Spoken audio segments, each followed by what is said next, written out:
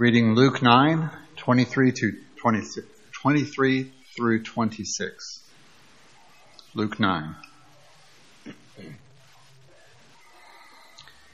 And he said to all, "If anyone would come after me, let him deny himself, take up his cross daily, and follow me. For whoever would save his life will lose it, but whoever loses his life for my sake shall save it. For what does it profit a man if he gains the whole world, but loses or forfeits himself? For whoever is ashamed of me and of my words, of him will the Son of Man be ashamed, when he comes for me in glory, and the glory of the Father and of the holy angels."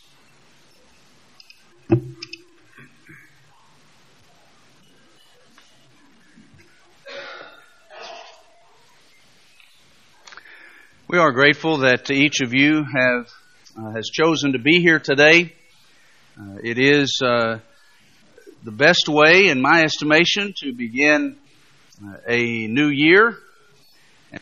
It is the best way to begin any new week, to take the first day of the week and spend it assembling with the saints and offering our worship to God. We're glad that you're here for that. A man, Charles Sheldon, published a book in 1896. The book was titled "In His Steps." And the book tells the fictional story of a church that decided that it would make every life decision, each individual member would make every life decision based on the answer to the question, what would Jesus do? And that book was very popular right after it was published. And then about 100 years later, in the mid-1990s, it saw a bit of a resurgence in popularity, and the phrase, "What would Jesus do?" became very popular. Maybe many of you have seen, perhaps some of you have, some of the bracelets. There were bracelets that had WWJD on them, and other forms of jewelry and bumper stickers and things like that, where people were focusing attention. Question, what would Jesus do? Well, there's certainly nothing wrong with that concept. But one of the things that I find interesting as it pertains to the application of that concept, if we're unfamiliar with what Jesus actually did say and unfamiliar with what He actually did, then how can we accurately and properly answer the question, what would He say and what would He do in the present time? And that is certainly worthy of our consideration. Because the Jesus that exists in the minds of a lot of people, too many people, bears very little resemblance to the Jesus that we read about in the New Testament. And what I mean by that is this: you talk to people, or you hear people today that are referencing Jesus as He might respond to certain cultural things that are happening around us today, and moral concepts and ideas. Sometimes you'll hear people refer to Jesus and they'll say things about Him that are really not true. People have a concept, many of them, of Jesus that He was a good man, but really nothing more than that. And that as a man, He was just as susceptible to sin as anyone else, and by susceptible they mean guilty. That He was a good man, yes, but He was not a sinless man. Some people have a concept of Jesus that He was, as far as His outlook on life and how He dealt with people, He was a very pluralistic individual. By pluralism, we're saying that He viewed all worldviews as equally valid, as equally right. He was kind of a live and let kind of guy that didn't really matter to Jesus how a person lived. He was not concerned with that. He would not be one who would condemn another person. He wouldn't be one who would tell somebody else that they're wrong. He was very politically correct, non-judgmental. Jesus was not about calling into question the lives of other people. Live and let live, non-judgmental. That's the Jesus that exists in the minds of a lot of people. And you'll hear that sometimes as people defend their immorality. And they'll appeal to Jesus some kind of justification for their immoral behavior. Which tells us that far too many people don't really know what Jesus was really like. And so if people come to the table with that kind of a concept about Jesus, and then they ask the question, well, what would Jesus do? If they're answering that question based upon a false concept of who Jesus is, then they're going to get a wrong answer to the question, what would Jesus do? Our purpose, by emphasis for 2017, is going to be trying to better understand who Jesus really is. And so, as we've had for a number of years, even before I came, there's going to be kind of an overriding theme of emphasis in sermons and classes as we go through this year. 2016, we emphasized a lot of fundamentals as we operated under the theme of this I know. Remember that? Confidence and certainty in an age of doubt. We looked at a number of passages in the Bible where the Bible says, this I know, or I know this, or we know that. And we focused on identifying those things that can give us certainty in life. For 2017, our theme is in His steps, following the example of Jesus. And in the process of here, we're going to take time each month at least. We're going to devote one sermon, usually on the first Sunday of each month, but that'll probably vary. And to hopefully two things. One, focus on various characteristics of Jesus. What was Jesus like? And second, we're going to take those characteristics and explore ways that we can incorporate those characteristics into our lives as individuals who have devoted themselves to following Jesus. If we're going to follow Jesus, we got to know who Jesus was. And so that's going to be our focus, in His steps, following in the footsteps or following the example of Jesus. And so by way of introduction today, on this, the first day of this new year, we're going to talk about the concept of following Jesus. What it means. And to do that, we're going to focus on Luke chapter 9, and specifically verse 23. The text was a little broad. We're going to focus specifically on the 23rd verse. And these characteristics that are a part of what it means to follow Jesus, what it means to follow His example and walk in His steps. And so, there are three of those characteristics from that verse. Jesus said, "If anyone would come after me." You want to be my disciple. Let him, the one who wants to come after me, deny himself, take up his cross daily, and follow me. Let's talk about denying self. We understand what it means to deny something. To say no to something. And I can be very good at that personally. I can say no to the third piece of pie. I can deny the third piece, can't you? We're good at denying certain things, and we understand what it means. It means to resist, to say no to renounce, to disregard, and in some instances even things as deep as disowning, to disown something, to refuse to give thought or express concern for. Sometimes the idea of denying involves an individual affirming that they have no connection to something or someone. When it said, let a man deny himself, that word deny, 9:23, is the same word that described Peter's actions toward Jesus in Matthew 26. When Jesus said to Peter, you're going to deny me, and when later the text says that Peter denied Jesus, it's the same word. And so, in that context, we understand what Peter did. He refused to affirm personal connection with Jesus. He wanted to distance himself from Jesus. He denied Him. Jesus said, you want to be my disciple?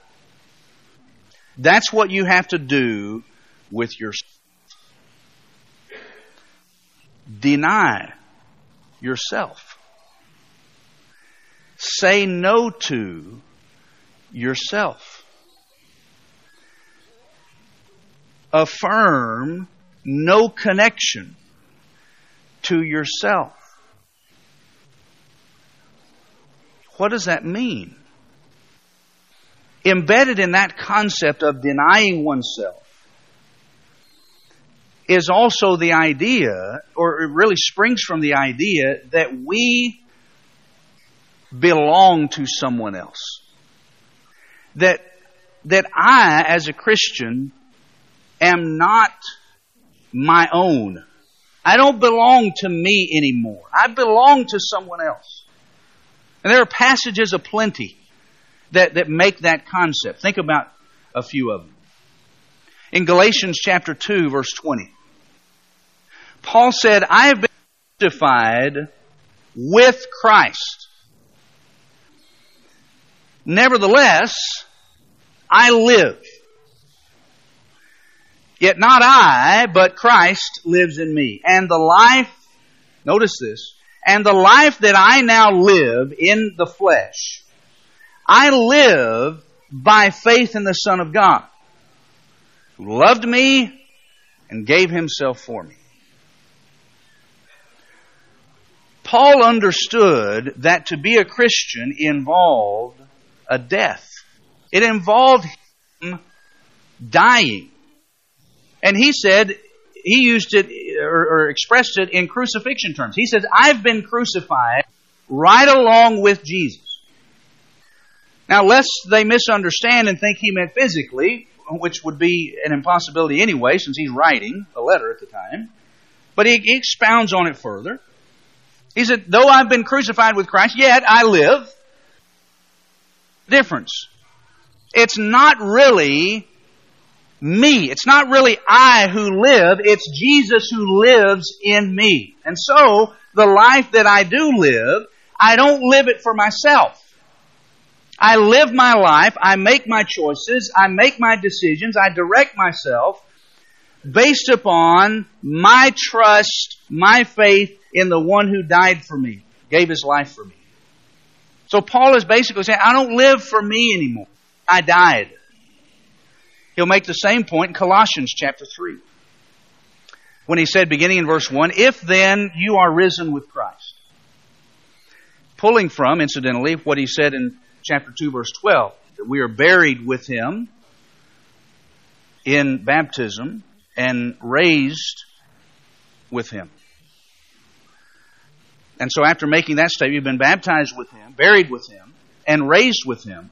He says, if then you are risen with Christ, chapter 3, verse 1, then seek those things that are above, where Christ is, seated at the right hand of God. And set your mind on things above and not on things of the earth. For you died. For you died. And your life is now hidden. It's hidden with Christ in God. And when Christ is our life shall appear, then we'll appear with Him in glory. Notice all that terminology in there that talks about how we should view life. And it's not really about me. It's not really about what I want. It's about submitting my life to Him because of everything He's done for me.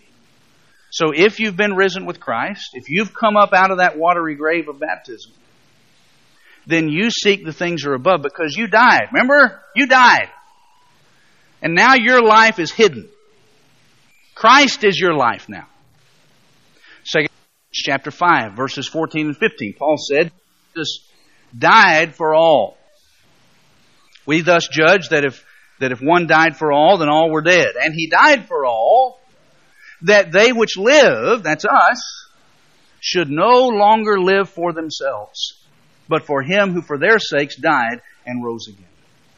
That's pretty plain too.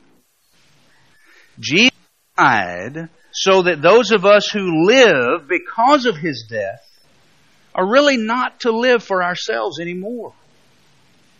But we live for the one who died for us. What about 1 Corinthians chapter 6, verses 19 and 20? Paul said, do you not know that your body is the temple of the Holy Spirit who's in you, whom you have from God, and that you are not your own? You've been bought. You've been purchased. So, therefore, glorify God in your body.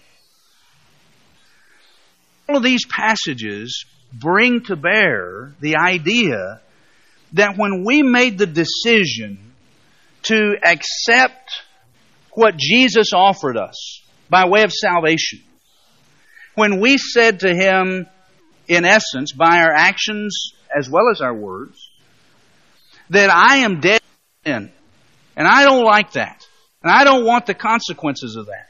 I want to be released from that bondage and have the confidence of eternal reward when this life is over. And so I'm submitting myself to obedience to the gospel, that I can have sins washed away and into the body of Christ. When I did that, I wasn't just doing that. I was also saying essentially to Him, I am committing myself. I am embracing everything about you so that when it comes to the way I live, I will hit and or deny myself that I might completely and totally follow you. Now, if you're a Christian this morning, that's what you and I both committed ourselves to. So Jesus said, if any man would come after me, then let him deny himself.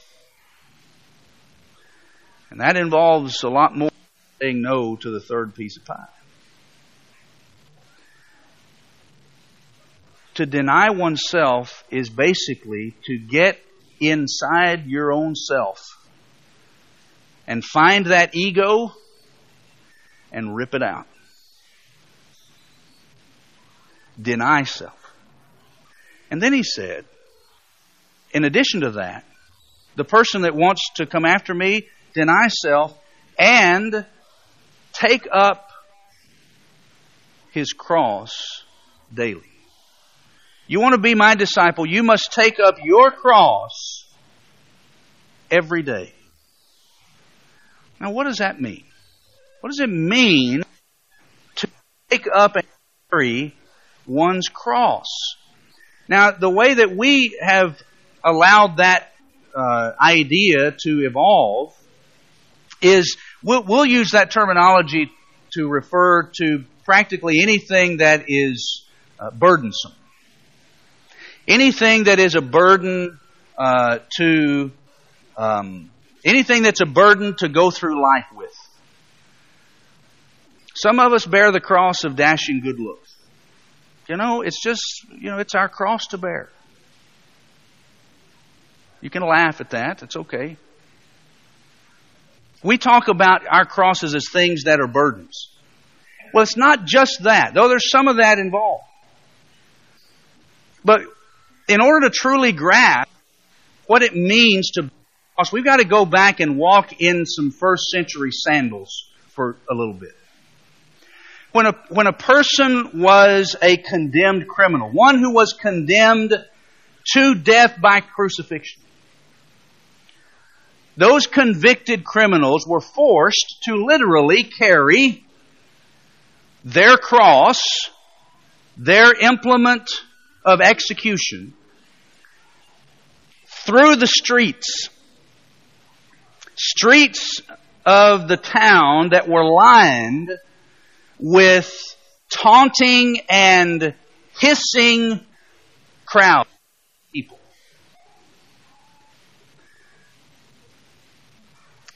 You carried more than just a heavy piece of wood. So with you, shame, disgrace, embarrassment, humiliation. You carried that too because you had to walk through the streets carrying something that identified you as a convicted criminal who was deserving of nothing but death. And people responded to you that way. And so you were mocked, you were spit at, you were yelled at. There was a lot of shame and humiliation that came with carrying a cross. Now, we don't have anything that is completely identical to that in our culture. But occasionally we get close. You ever see someone who's been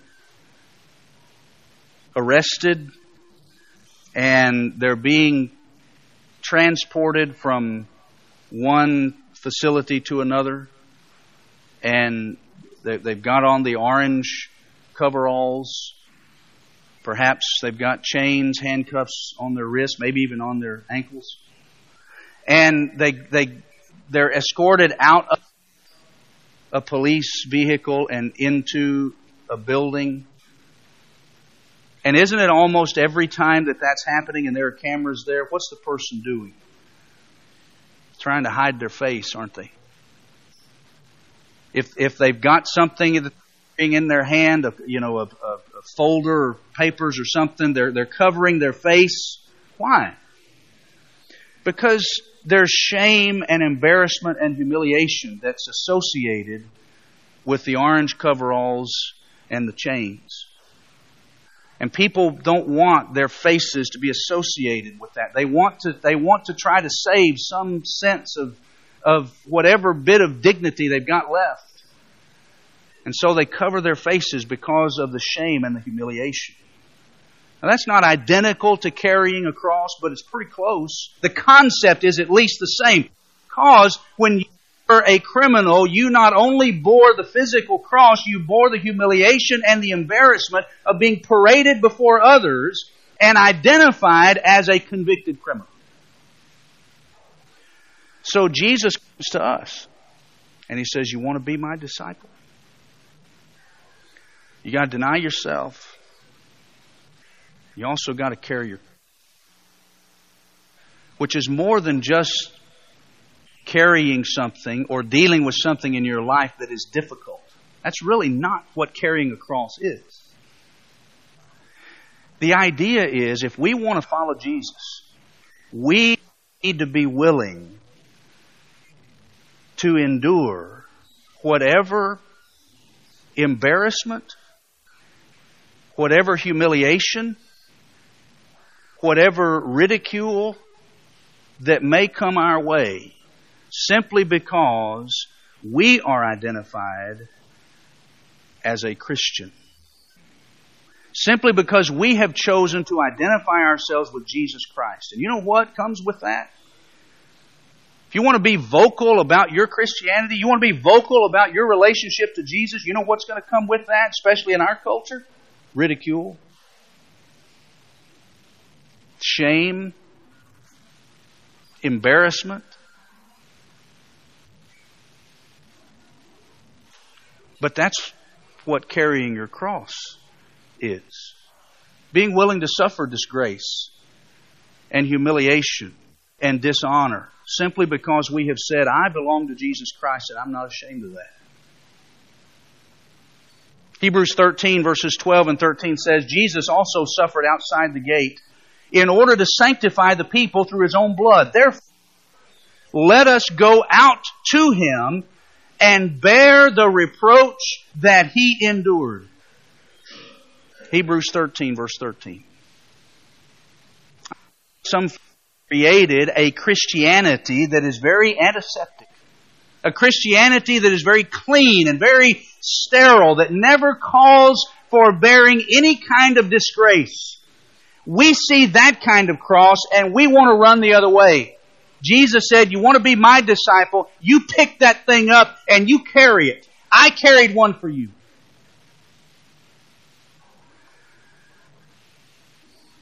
What does it mean to carry your cross? It means that when you refuse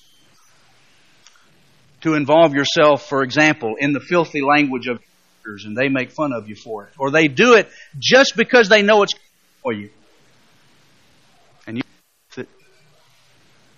you face the ridicule, and you face the mockery, that's carrying your cross. When you refuse to join in the plot to stab the co-worker in the back, and so the rest of them just stab you in the back too, that's carrying your cross.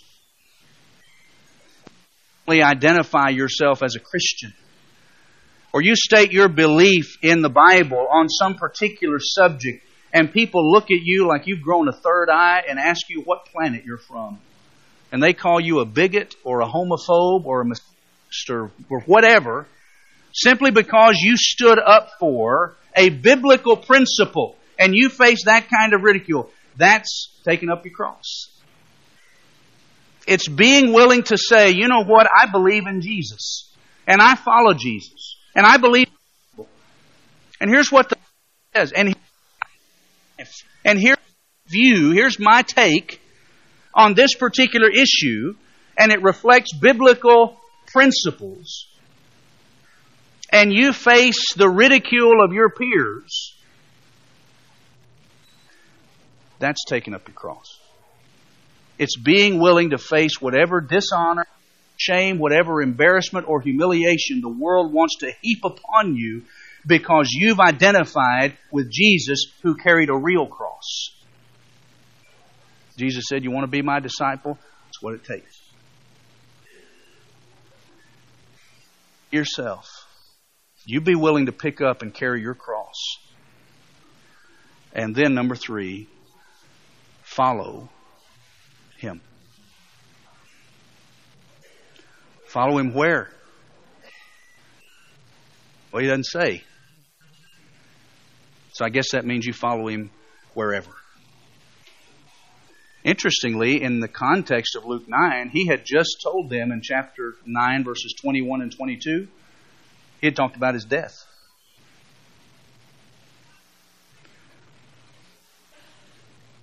The Son of Man must suffer many things, be rejected by the elders and chief priests and scribes, and be killed, and rise the third day. Now, if any let him follow me. Even to that? Even He did that for you, right? He did it for me. So is it too much to ask for me to be willing to do the same for Him? You know, we want the blessing. We want the salvation. We want the forgiveness of our sins. We want confidence of heaven when this life is over. We want all of that. But some of us want that without also being willing to devote ourselves to the one who made that possible for us. The person we need to be is Simon, who walked up next to Jesus on that road and grabbed the cross and carried it. You think Simon was looked upon with great admiration by the multitudes? That he would go help that convicted criminal carry his cross. I don't know that Simon was praised by the masses.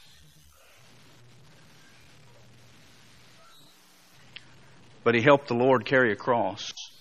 Jesus said, you want to be my disciple, you got to do that too. See, the bottom line is that Jesus wants all of you. Now, I mean that in two ways. He wants all of you in the sense He wants all of you in this room. But individually, He wants all of you. He wants all of me. He wants all of you too.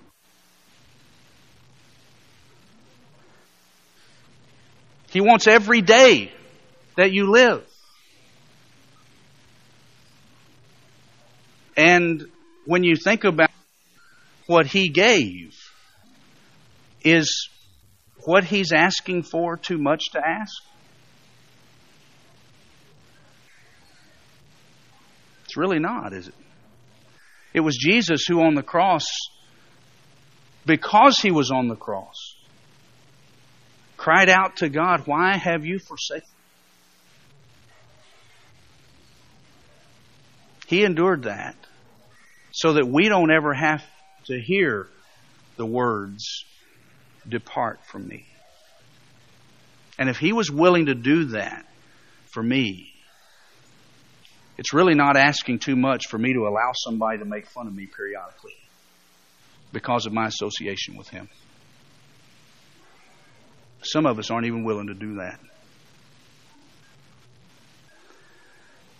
You want to make 2017 a good year? Walk in His steps. Doesn't mean that will make 2017 an easy year. But the closer we walk to Him, the more benefit we gain by being close to Him. So don't run from the cross. Embrace the cross. Carry the cross. And one day you can carry that cross and lay it at His feet in exchange for a crown. Ready to do that? I hope so. If you're a Christian, maybe you need to rededicate yourself, because maybe you've forgotten about that idea, about living for Jesus every day and letting Him have every part of you. If that's the case, take advantage of the opportunity, of the new opportunity to make some positive change in your life. If you're not a Christian and you're ready to pick up cross and follow Him, then deny yourself today and turn yourself over to Him. That involves repenting of your sins, turning from your sinful practices, devoting your life to Him and confessing Him, all of that based upon your faith in Jesus as the Son of God. And if you'll allow yourself to be immersed in water where you'll contact His blood, that blood will wash your sins away. And you'll stand before God justified. And if you're ready to make that step today, we're ready to help you do that. We invite you to come, stand and sing.